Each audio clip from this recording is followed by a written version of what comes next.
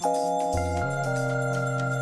are listening to Radio Free Humanity, the Marxist Humanist podcast. My name is Brendan Cooney. And I'm Andrew Kleiman.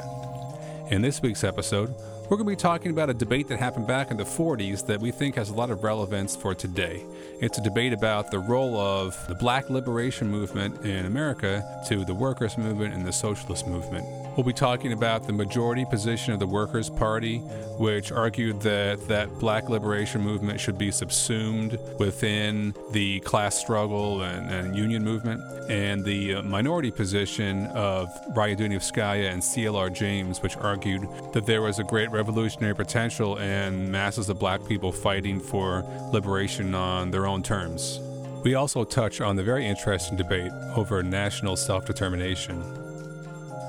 To hear more episodes of Radio Free Humanity, to read more about the issues discussed, or to join in the conversation, please visit MarxistHumanistInitiative.org. You can also make a donation to the podcast on the website.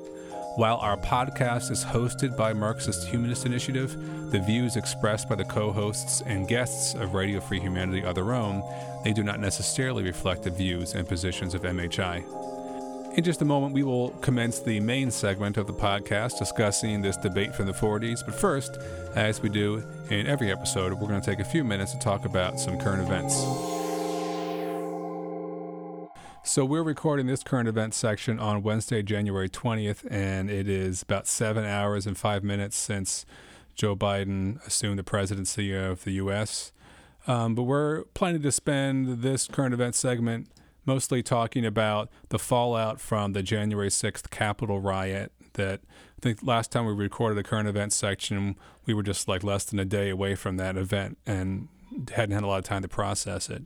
What we want to talk about is the fracturing within the Republican Party and the deplatforming of Trump and withdrawal of all kinds of donations and contracts from corporate America, but especially to look at the issue of the coup being partly an inside job, or the attempted coup, and the whole issue of the coddling by the cops and stuff of white supremacists.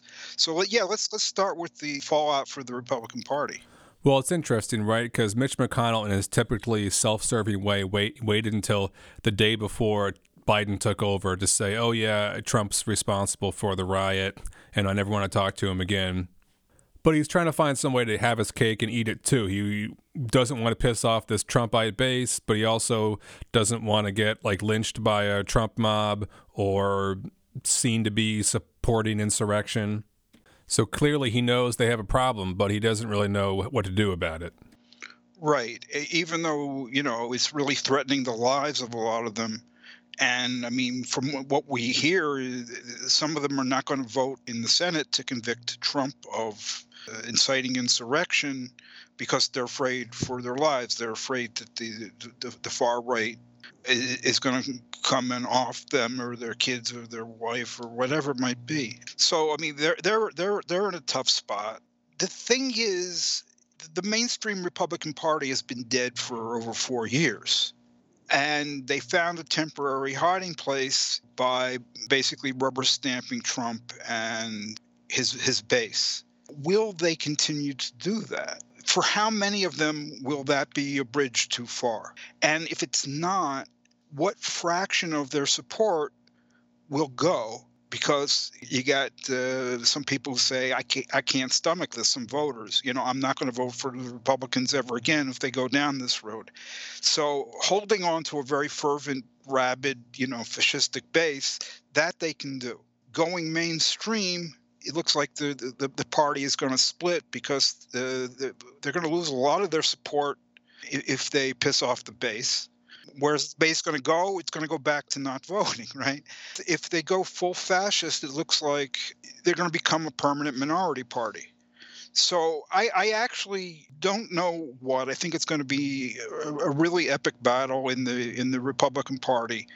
But I really don't see, whatever happens with the conviction of Trump in the Senate, I don't see the party holding on for the long haul, especially if McConnell can get himself and 16 other Republicans to vote to bar Trump from ever holding office again and get that through the Supreme Court. Because at that point, the base is essentially defanged. They don't have their leader.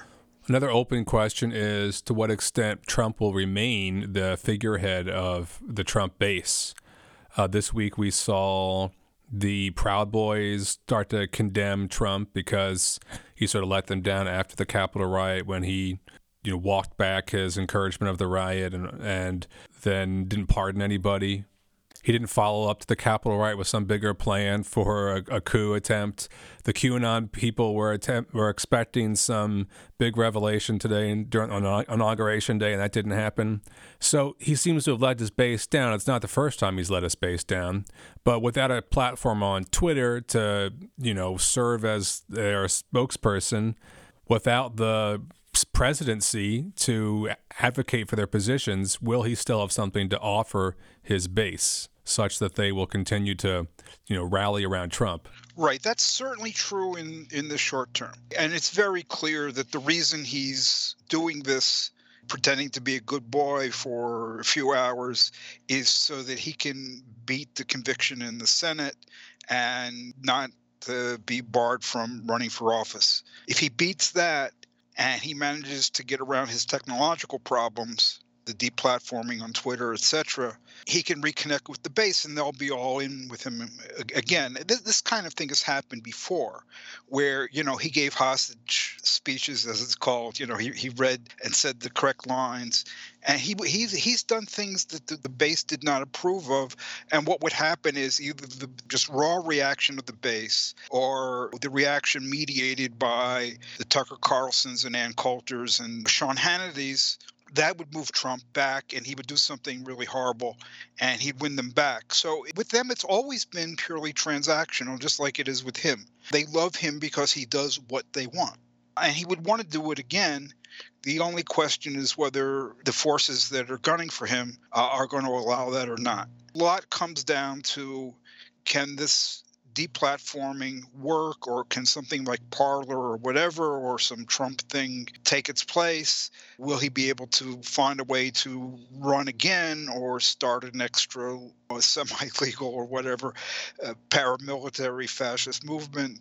We don't know, but they're pissed off because it's purely transactional. They love him when he does stuff that they want. It's not like a cult where they really believe in this person. They believe in what he's doing for them. Yeah, we'll just see if there's anything he has left to offer them now that he has no platform and he's not the president. He's just a private citizen with a lot of debt and legal problems. Yeah, I think it's a big deal. There are two strains of thought here. One is that it's a big deal, and this is kind of like the beginning of the end for Trump, especially being thrown off Twitter. And the other view is there's ways around this. But the issue is whether these ways around it do more than allow him to communicate with a really rabid core proto-fascist, now I won't even say proto-fascist base, or whether he can still, as he's done, energize that base to intimidate and threaten mainstream Republicans. If they don't get enough play in the general discourse, if it's just some crazies on 8chan, 4chan, 16chan, whatever it is, if it's just some crazies talking to each other, mainstream Republicans are going to be able to breathe a sigh of relief and go back to tax cuts and invading foreign countries and outlawing abortion and whatever their usual go-to things are about.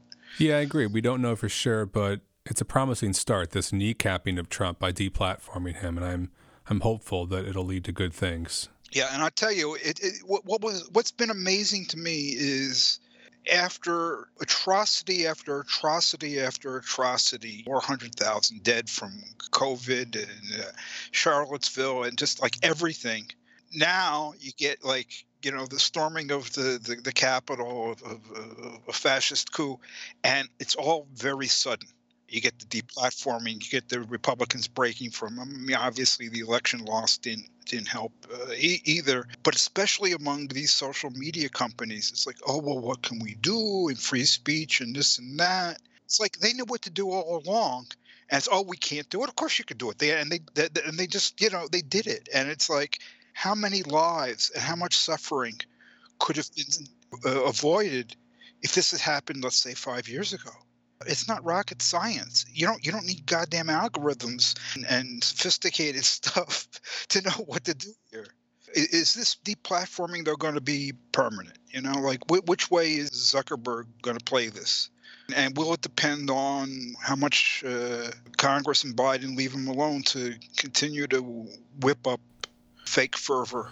Yeah, we'll see if there is finally a mandate now, political will for Congress and the presidents to do something about social media. I mean, in general, it seems like all this stuff is now out in the open. There's no more like hiding behind free speech or talking about like conservatives' rights being taken away from them or something by, the nanny state. I mean, Biden in his speech today was talking about the need to do away with white nationalism and domestic terrorism. Like everything is stark and clear, and it's not about dog whistles anymore. We know what the real politics are of these people, and we know where the line in the sand is, and we know who's aiding and abetting them and who's fighting them. And I don't think there's a lot of room for social media companies, for Republican senators, for any of these people to really defend their actions anymore. Yeah, I mean, this goes back to which way the Republican Party goes, because it's not the first time that like people have thought about this. And back when I think it was Obama was president, there was a whole report on basically white supremacist terror. And the Republican Party was like up in arms and said, you're trying to like silence conservatives and this and that. And they eventually like shelved the report. And it's been going on a long time. And I mean, but what this goes to is the issue of ties between the mainstream Republicans and the far right. On the one hand, the ties then between the far right and the armed militias and vigilantes and all of that on the other. The question is, will there be enough mainstream Republicans to break with this? And in whatever form, either leaving the Republican Party or joining the Democrats or whatever it might be. And Trump is now threatening to establish a third party. So he might be seeing the handwriting on the wall in terms of which way the regular Republican Party goes. But that regular Republican Party, I mean, what can it do? Win 20% support? While Trump wins, 35 and the Democrats win 45 or something like that. I think that finally among the Democrats, you've got the political will and you've got the political opportunity. I mean, here is an opportunity unlike any other opportunity they've ever had. I mean, this was like the smoking gun. This is a real issue. Why? Because we see it on the TV. And, there are videos and videos and videos being shown, and people are getting killed, and, cops are being beaten with Trump flagpoles. It's clear that it wasn't just like, some spontaneous riot. It's planned insurrection. I mean, so they've got the goods on them. They're going to definitely try to do something, whereas before it was like really hard to say that they would. Now I think that they're definitely going to try. The question is how much pushback they're going to get from the Republican Party. Well, there's a lot more to talk about, obviously, but we're up against a time limit, so we're going to move on to our main segment now. So today we're going to talk about a piece by Raya Dunayevskaya from 1946 entitled Abstract of Comrade Coolidge's Document on the Negro Question. And in general, this piece takes place within a context in which the Workers' Party and other radical organizations are trying to understand the relationship between the socialist movement and the labor movement that the socialist movement is traditionally sort of basing itself around, and the struggle for freedom, equality, rights of Black Americans, and trying to figure out how those two things relate to each other. We thought this piece was interesting in getting to some early thoughts of Dunayevskaya about these issues of like self-determination, independent mass activity, the relationship of like capitalism and class struggle to other sorts of liberation movements. So that's what we're going to try to tackle today. Andrew, let's see if we can figure out just the context of what these discussions were that were happening at the time. The Socialist Workers' Party has broken with the Stalinists, and then the Workers' Party has broken with the Socialist Workers' Party. Right. And this And was already 6 years in to the independent existence of the Workers' Party. And then Dunievskaya and CLR James had a tendency within the Workers' Party called the Johnson-Forrest tendency. And they're criticizing the Workers' Party's position on this question, which in the parlance of the time was called the Negro question. And when you read these documents, you're reminded of the fact that this was a time in American history where the lives of Black Americans were changing. There was this movement northward and into industrial centers. Some Black workers were entering into the trade unions. And so this notion of the role of struggle of Black workers relative to the trade union movement was becoming relevant. It was also a time when African Americans were fighting fascists in Europe, but while enduring segregation at home in the U.S. So it was a lot of these issues were like kind of front and center.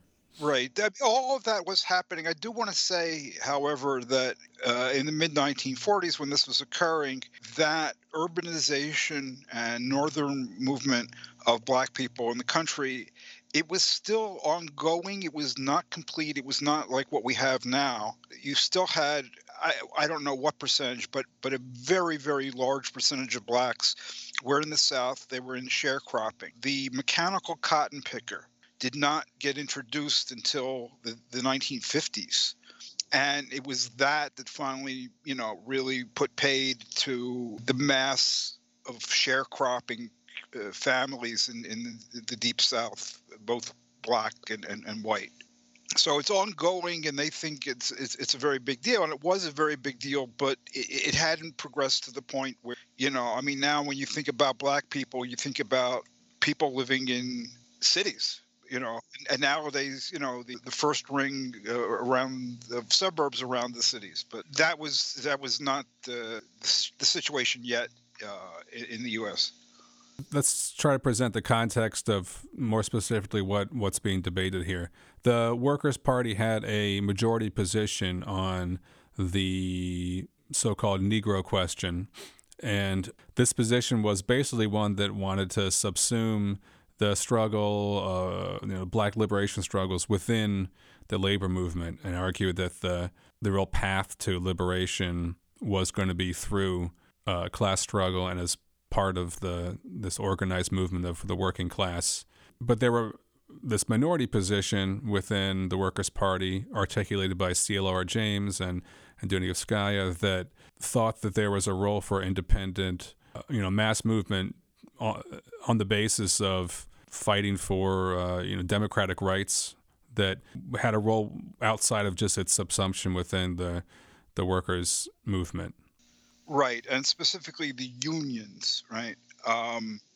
Right. So when they talked about an independent mass movement, an independent, Negro mass movement, I think the principal signification of independent was, you could say in general, independent of the class struggle, but really it was independent of the unions. And that, I think, was the key thing that Dunievskaya was debating with Coolidge, was, are we going to address the Black struggle as it is, as an independent struggle, or say, you guys join the unions and fight to overcome your second-class status within the workplace and within the unions? So in this debate, which spans several years, Dunievskaya and CLR James are debating with Comrade Coolidge, which is the pen name of Ernest Rice McKinney, who was an African-American trade union organizer and socialist who was part of the party, and he sort of represents the majority position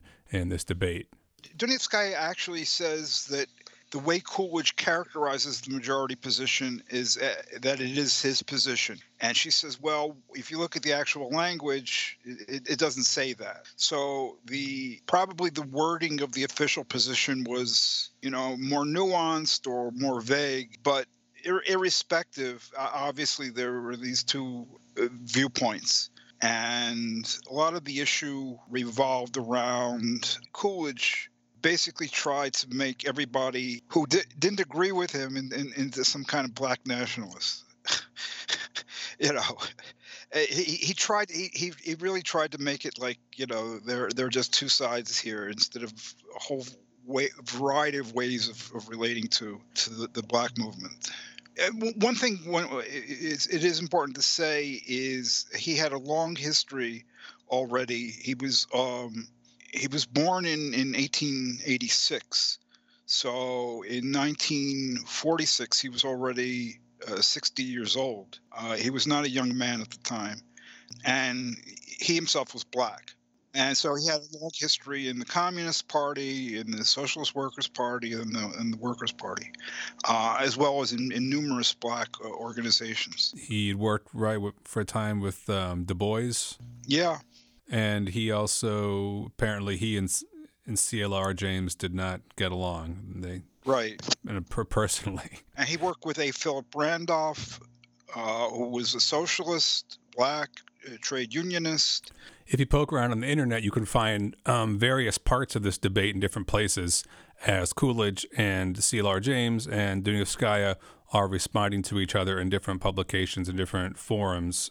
So basically, the document that we're talking about first consists of Dunevskaya reviewing and summarizing points that Coolidge is making. So in preparation for an in-person debate that they were going to have, she took a document of his, summarized his points. He numbered them 1 through 124.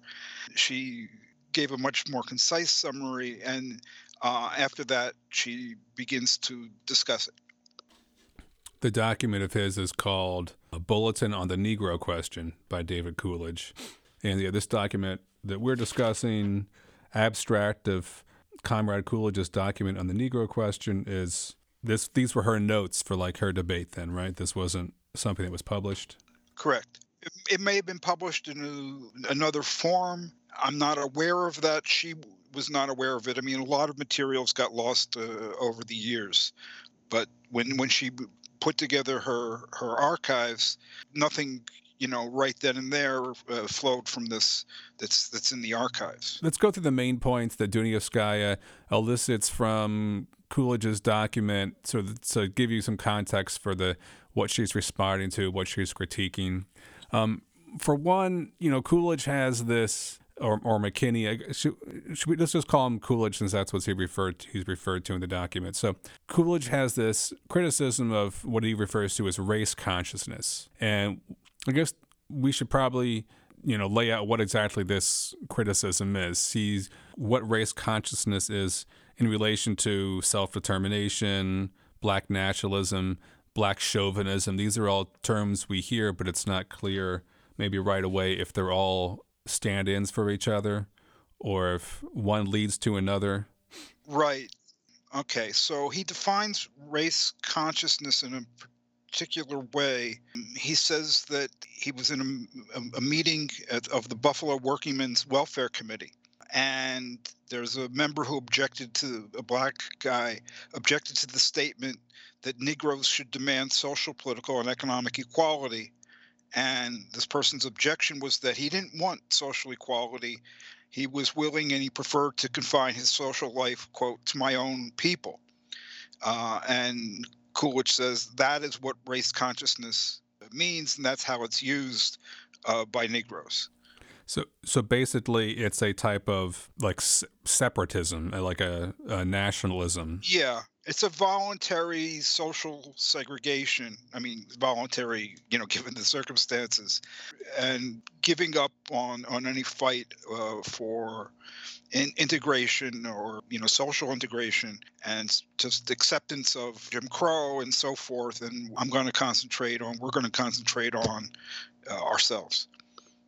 I guess it's clear from that why, if that is what race consciousness is, and there's no other definition for it, or it's confined to that, one can see why that wouldn't be revolutionary from the standpoint of Coolidge or the Workers' Party, because it's not particularly anti-capitalist and doesn't allow for a integrated, unified working class where white and Black workers are fighting capitalists together. Right. Right. It's basically just a position of resignation that, white America is just too far gone, and Jim Crow is too entrenched, and so forth. And what we have to do is work on ourselves, lifting ourselves up. That basic sentiment is still there, and it has kind of always been there. Booker T. Washington had a version of that kind of way of thinking, and black capitalism that was real popular at the late 60s, that kind of stuff. It's an expression of the same kind of thing. And evidently, Clarence Thomas has a lot of affinity with that way of thinking. He actually has some kind of nationalist bent.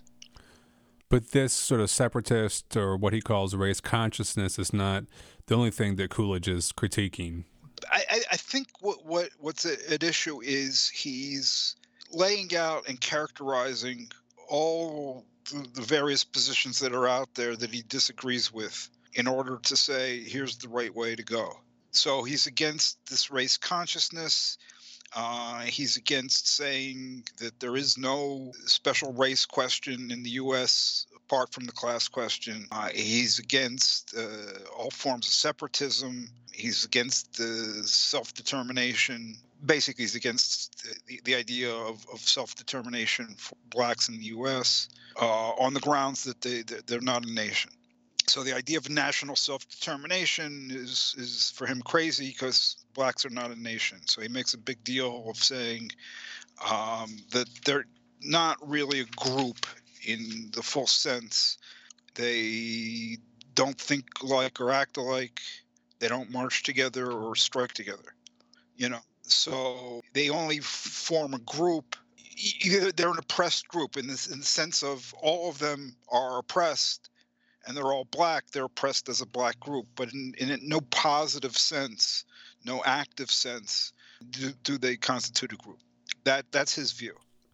Another thing that Coolidge talks about, and that this guy wants to address, is this way that he sort of creates this typology for describing the specific experience of African Americans in the U.S. of suffering from what he calls a dual disability. And what he means by this is that there is this, what he calls a primary disability, which is something they share with white workers as well. And that's just the character of being proletarian or lumpenproletarian, and the disadvantage that puts one at.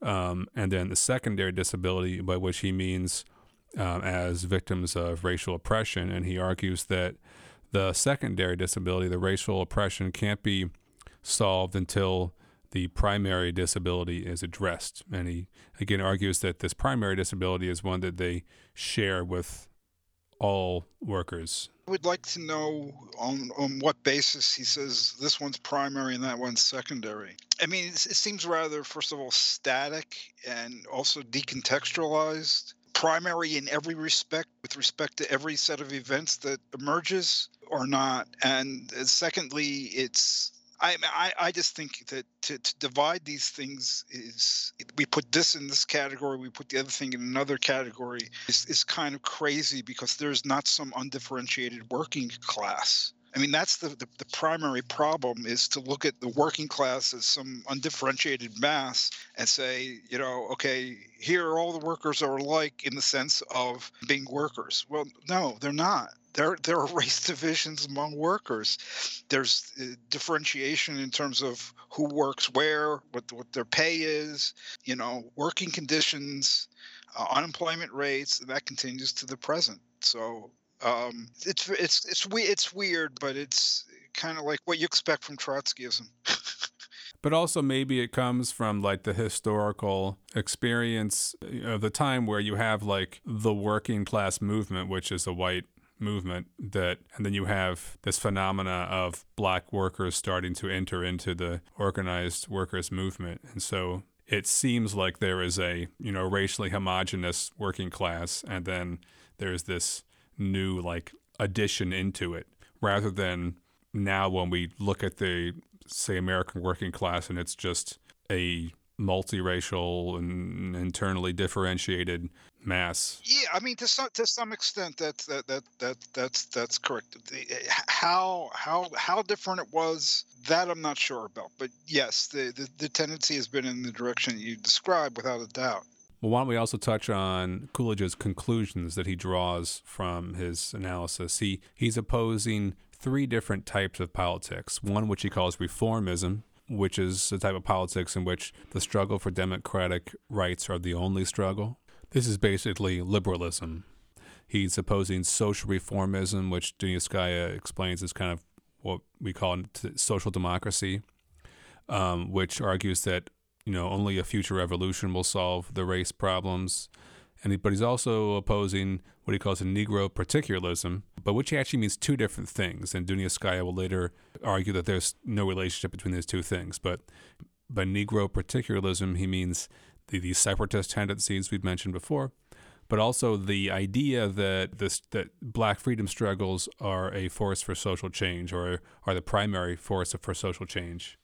I mean, to be precise, what he's actually opposing is the doctrine that they are or are liable to become the chief driving force of social change in the U.S.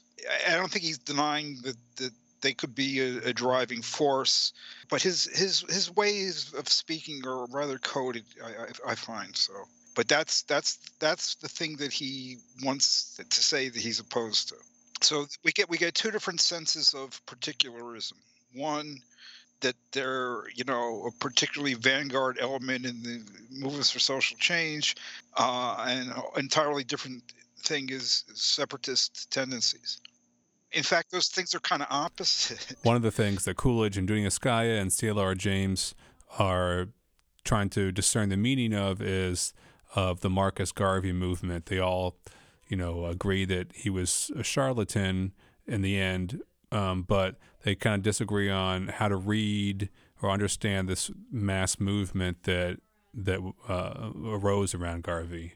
Right. I mean, Coolidge's view was, okay, the Garvey movement was briefly very attractive, but that was long since gone. It was a thing of the distant past, and Garveyism had been rejected then decisively by Black Americans. And then the question is why?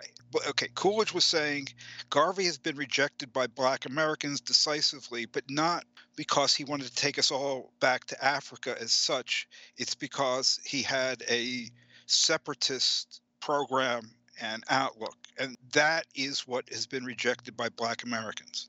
And Dunyaskaya disagrees with that. She says no, it had to do with the going back to Africa, that's what people rejected. Okay, so she wasn't saying that they had separatist tendencies, as I read it. She wasn't saying that they had separatist tendencies, but she was not saying that the rejection of Garvey was some kind of proof that that question had been closed in terms of the thinking of Black Americans. What she later said in American Civilization on Trial, I'm not sure it comes out here, is to answer that question of what was it that attracted the masses of Black people to Garveyism is, well, first of all, here was a movement that was like finally speaking to them, whereas like the intellectuals the Black intellectuals pretty much had not, more or less considered them some sort of inert mass, and they would talk about the talented 10th and all of that. Garvey was speaking to them, and he was saying, let's change things here and now. And that kind of like freedom now, which King later made into the slogan, that was new, and that was what was attracting people. Well, it's interesting to see Dunyaskaya pushing back on Coolidge's like total rejection of this sort of sentiment amongst masses of people, but without like endorsing politically like national separatist tendencies at the same time. But she you can tell she thinks there's something more to it than just like a totally reactionary sentiment. That's the mid-40s. By 20 years later, or less, 1963, she's concluded that Blacks want integration in the main, because that's what's stated in the American Civilization Trial. And she says, what we have to understand is national consciousness or national aspirations of black people in a situation in which they don't want separatism. It's not expressing itself as a demand for, a separate state or country or, autonomy within. It's expressing itself in demands for integration, but it's a national consciousness because there's a national kind of problem here. I mean, really, the whole thing about separatism is not central either, except that Coolidge is kind of raising, it's like he's trying to move everything that's not his position.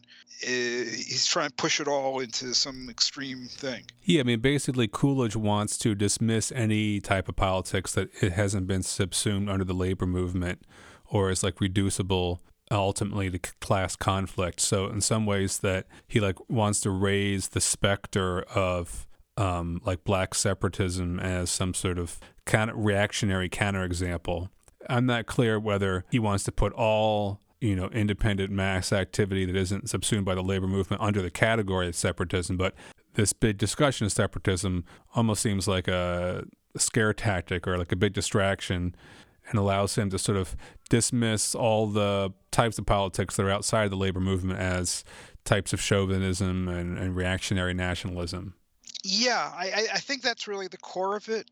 It's okay. They both say, look, we need socialism to solve all of these problems, and the only social class that's truly revolutionary on a large scale, that's the working class. But then Coolidge says, well, the struggle for democratic rights, that remains a democratic struggle. It's not yet class struggle. And so that's secondary. And the primary struggle is the class struggle.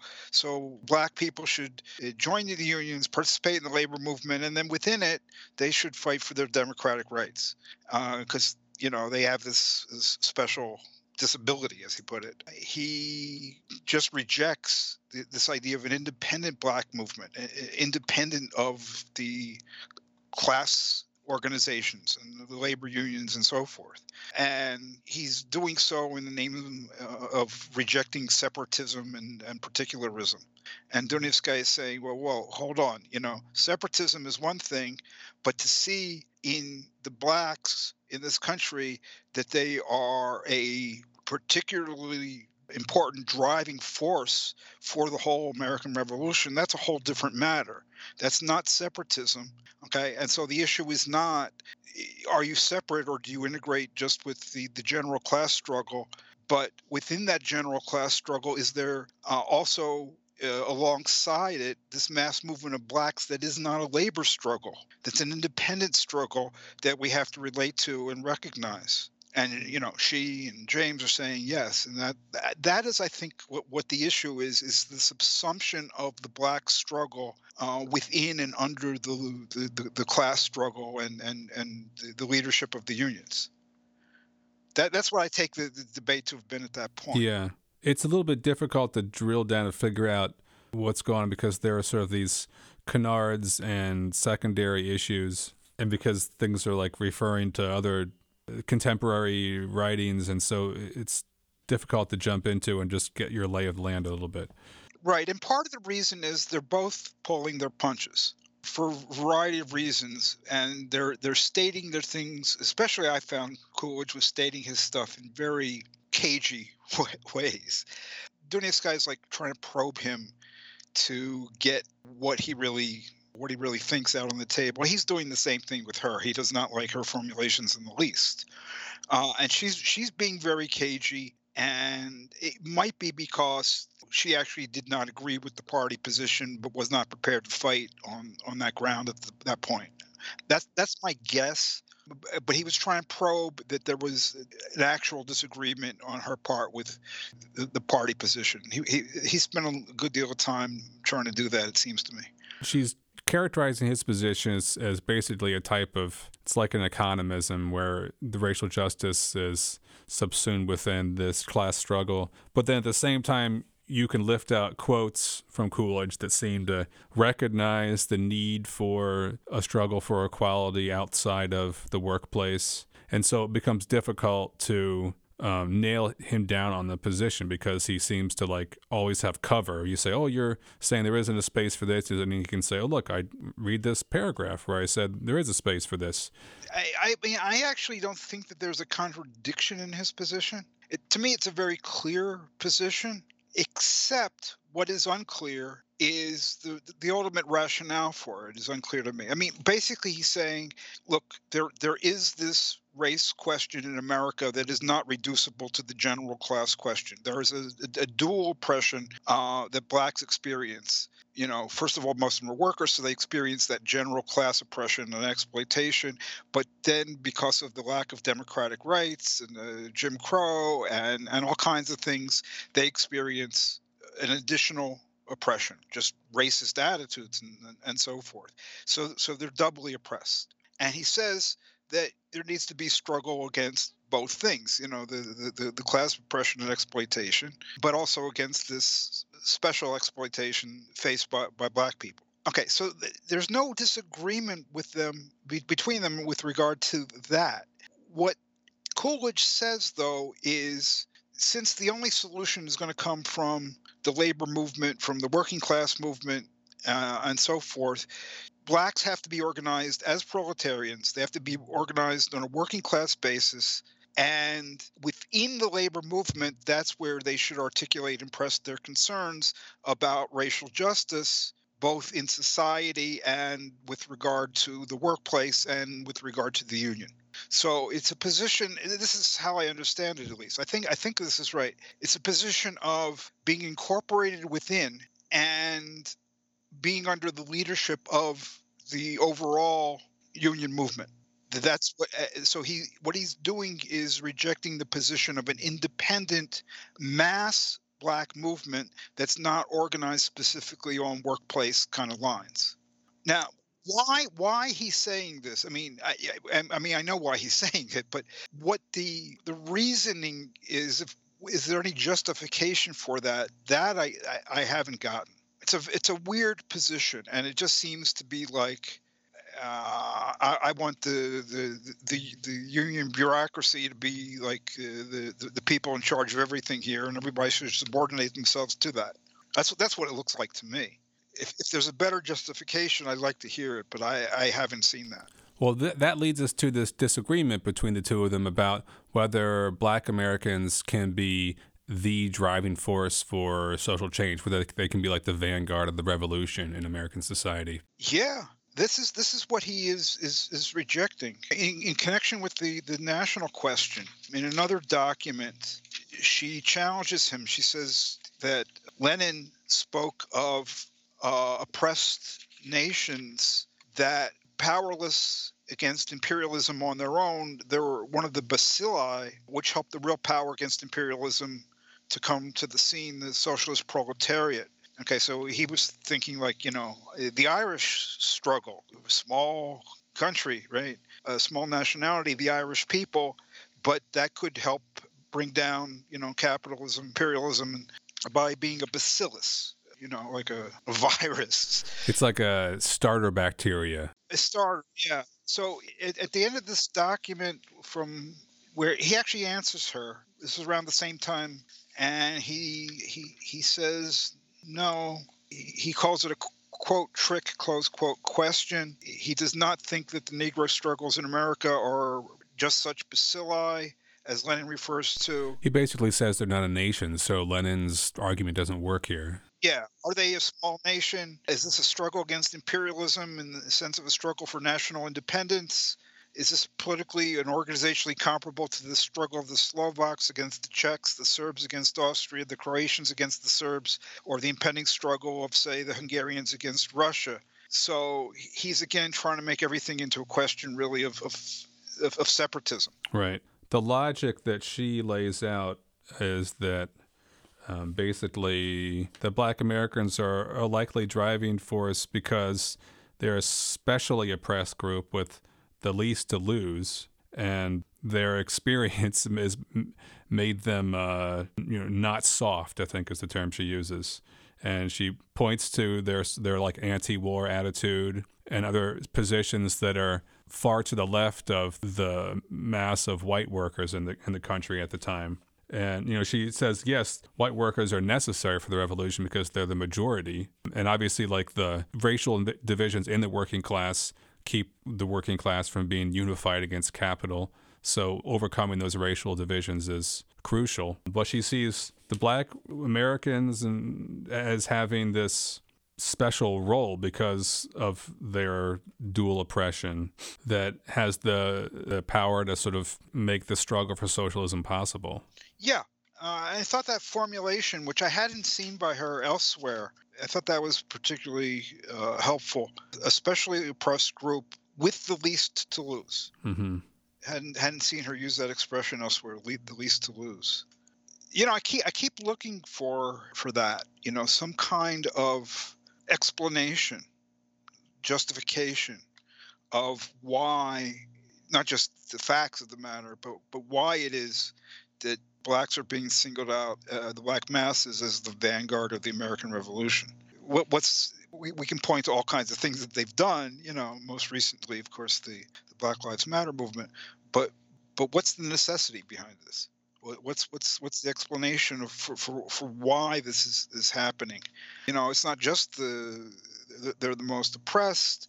They got the least to lose. There's more, and I'd like to see even more. But yeah, doesn't CLR James draws this out a little bit, talking about them sort of directly having to confront the capitalist state and their struggles for equality in his resolution of the minority. Yeah, right. Because Coolidge is saying that this is the old kind of social democratic line is, well, they're just fighting for, as the social democrats say, they're just fighting for democratic rights within capitalism. And because they're fighting for rights within capitalism, they're not questioning the capitalist system. And so their demands are bourgeois. This is not a struggle against capitalism. And basically people like Moshe Pistone would, repeat the same line. And our friends in Platypus, repeat the same exact line.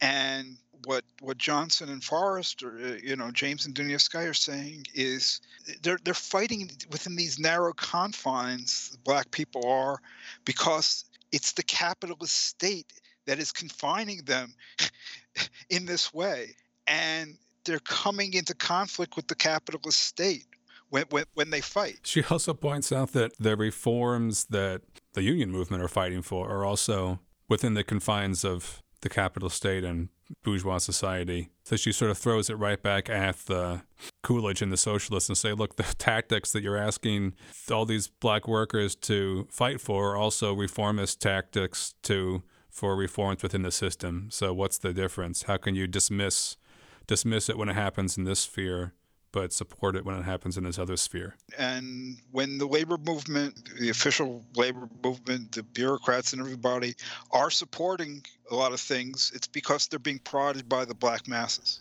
Yeah. And I think you're right that this argument that Dunievsky makes often, that the black masses are at the vanguard of the revolution, that we could see that the argument for that fleshed out a little more. Right. I would just like to see her say more about why this is. I mean, we get the historical account. They are because they are. Look at this, look at that, look at the other. Okay, but why? What's the necessity underlying that? She doesn't say too much. I look through like all of ACOT and like, what's the theory here as to why this is the case? Because it's an issue of induction, and induction only takes you so far. In other words, the chicken is being fed by the farmer day in, day out, and the chicken loves the farmer. And then the next day the farmer wrings the chicken's neck. Chickens aren't very smart. So the fact that it's always been this way is not any kind of guarantee that it's always going to be this way. It's much better to understand, if in fact it's the case, why things have to be or are likely to be a certain way. Yeah, I totally agree. Nobody has like what I would consider, a theory that's more than a few sentences at its root. But you know what? That's the way it is with theories in general. People write there's a theory, but the actual theory can be boiled down into a few statements, and the rest is just like elaborations and clarifications and nuances and responses and illustrations, and that's the way it is. Theory is not like, some massive set of interconnected structures usually. So, maybe it is all very simple. So you're saying it could all boil down to this argument of least to lose? Least to lose, specially oppressed. And the other thing is what she stressed most later on was they develop a profound humanist. They have the most profound humanist aspirations because of being dehumanized most consistently. So their sense of how total the difference in society they want is much stronger in general. That she does say that. So there are those elements. But I want more. I want it all put together and stuff, So, but that's me. That's the kind of person I am. Hey, just a moment. We're going to conclude this discussion, but first, a few words from Anne Jacquard, Organizational Secretary of Marxist Humanist Initiative, the organization which sponsors this podcast. Marxist Humanist Initiative, or MHI, aims to contribute to the transformation of this capitalist world by projecting, developing, and concretizing the philosophy of Karl Marx and its further development in the Marxist humanism articulated by Raya Dunayevskaya. The ongoing COVID-19 pandemic and today's many other social, political, and economic crises make this a moment to engage people in discussion of these ideas. In the U.S., we are faced with the threat of Trumpism triumphing, an all-out authoritarianism extinguishing our right to carry on these discussions. Yet at the same moment, the multiracial movement for Black lives has spread to every corner of the country and the world, launching a flood of activism and new ideas that deepen the concept of freedom. MHI is dedicated to the task of proving theoretically that an alternative to capitalism is possible. We are distinguished by our economic analyses in which we do not merely assert but demonstrate that the only opposite to the current world economic system is its abolition and replacement with one not based on the production of, quote, value, close quote. Because capitalism cannot be fundamentally reformed, attempts to reform it lead to an intensification of state capitalism, not to socialism. We are not a political party, nor are we trying to lead the masses who will form their own organization and whose emancipation must be their own act. But we have seen that spontaneous actions alone are insufficient to usher in a new society. We seek a new unity of philosophy and organization in which mass movements striving for freedom lay hold of Marx's philosophy of revolution and recreate society on its basis. Our ideas and actions, as well as our structure and rules, are guided by the interests of working people and freedom movements of people of color, LGBTQ people, other minorities, women, youth, and all those around the world who are struggling for self-determination in order to freely develop their own human natures. We have no interests separate and apart from theirs. To this end, we open our website to the widest possible dialogue with people around the world. We intend to practice as well as espouse a two-way road between our organization and people outside it as essential to developing a single dialectic in the relationship of theory to practice, and as the way to assure the survival of Marxist humanism. Please join us. There's an interesting bit in Dunayevskaya's document here where she is talking about this social democratic approach to the questions of racial equality, which seems to want to put those questions off until after the revolution. And she says, look, social democracy in general puts a lot of things off till after the revolution, but then it only focuses on reforms and it's not really interested in the revolution anyway in the first place.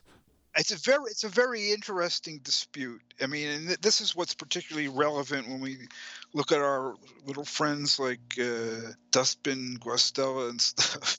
Her suggestion that these people don't really mean it when they say that the social revolution is just going to automatically solve these questions. Yeah, she's saying they basically just want to put the question off. Yeah, and they just want to struggle for reforms within the existing system right now, and that's what the Social Democrats are all about. I mean, and she's got very good reasons for saying that. That is the history of social democracy and reformism. I mean, this was basically what Bernstein came out with and made into a doctrine. The daily struggle for reforms, that's everything, and the ultimate goal is nothing. And he says the movement is everything. But what he meant by the movement was the struggle for immediate reforms within capitalism.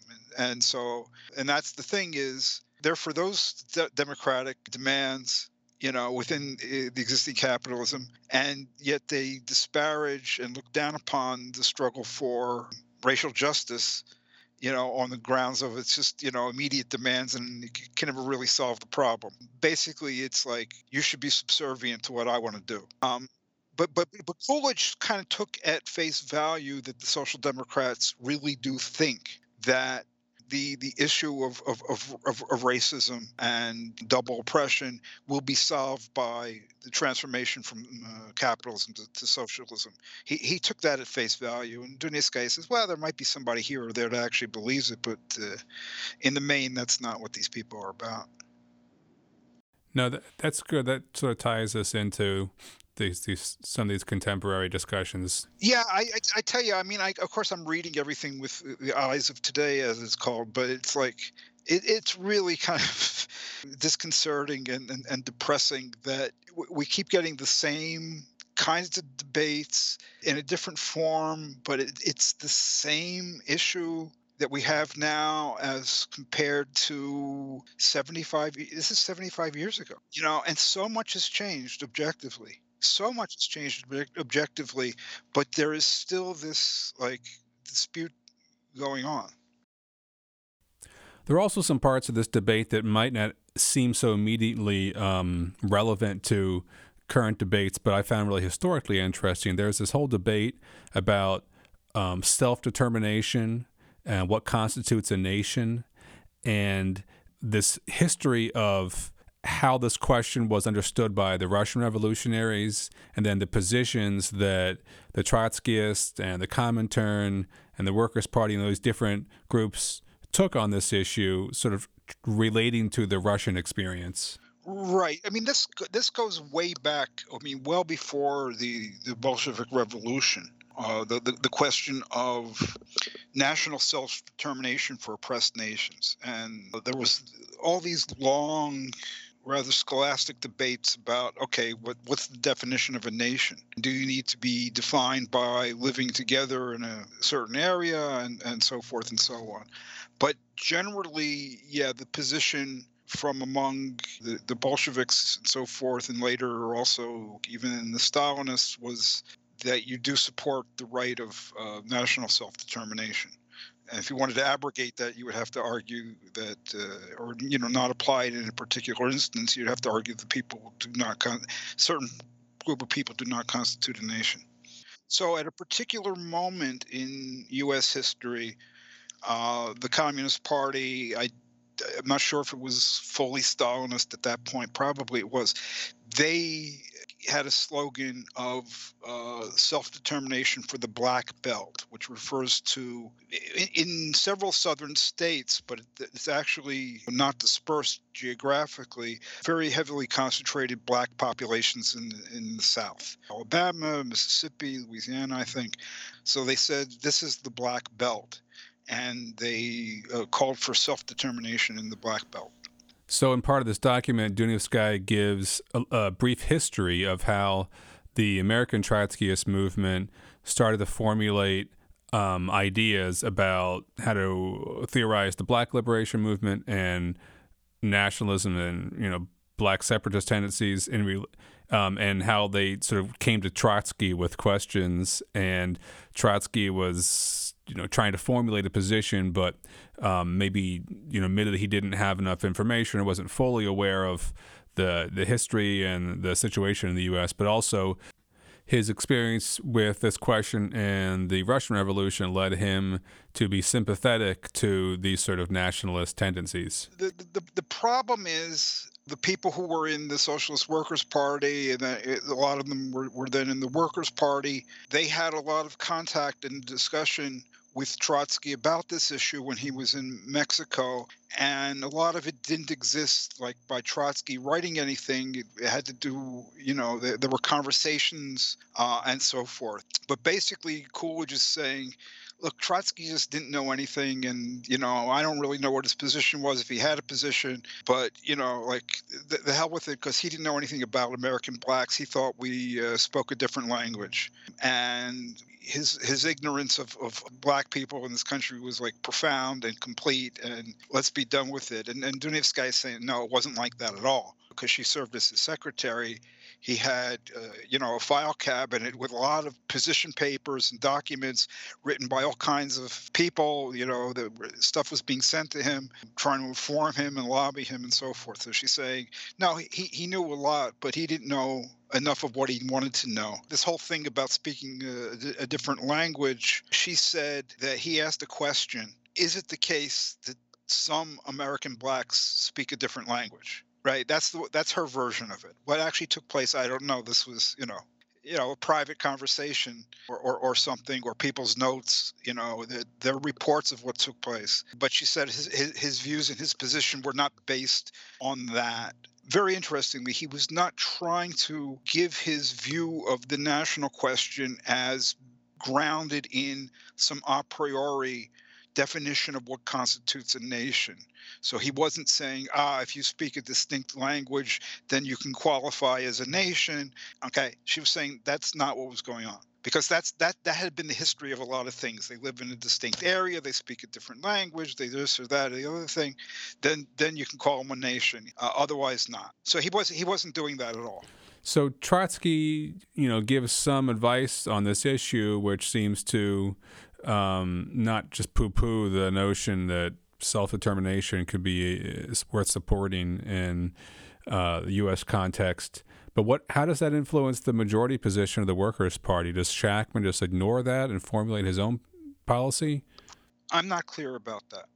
What seems to be the case is that Shachtman held to a position, and it was the majority position. Dunivskaya argues that it was not Trotsky's position, and she originally thought that the Shachtman position was all fine and good, but then she, after being acquainted with what Trotsky's view was, she came to the view that that's not the case. And by the way, I mean, nowadays this variant position or something that flows from it is oftentimes credited to C.L.R. James, and he did a lot with it in the early 70s and so forth. But he also, from what I know, originally, had sort of like the mainstream North American Trotskyist position, and what convinced him of the opposite was the discussions with Trotsky and Trotsky's intervention into the whole question. It's not like, a Caribbean black just appeared on the scenes and illuminated everything for people. The actual roots of it have to do with the experience of the Russian Revolution and everything,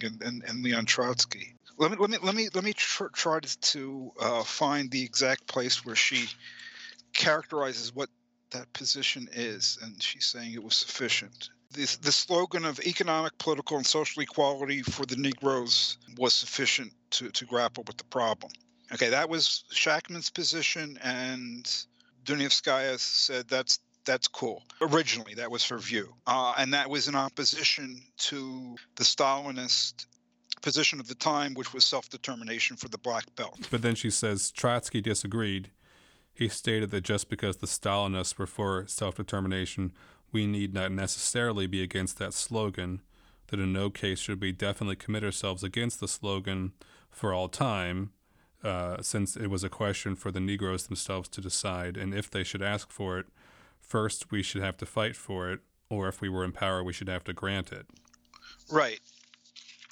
And I mean, there are some really interesting things that I think he said about this, according to her report.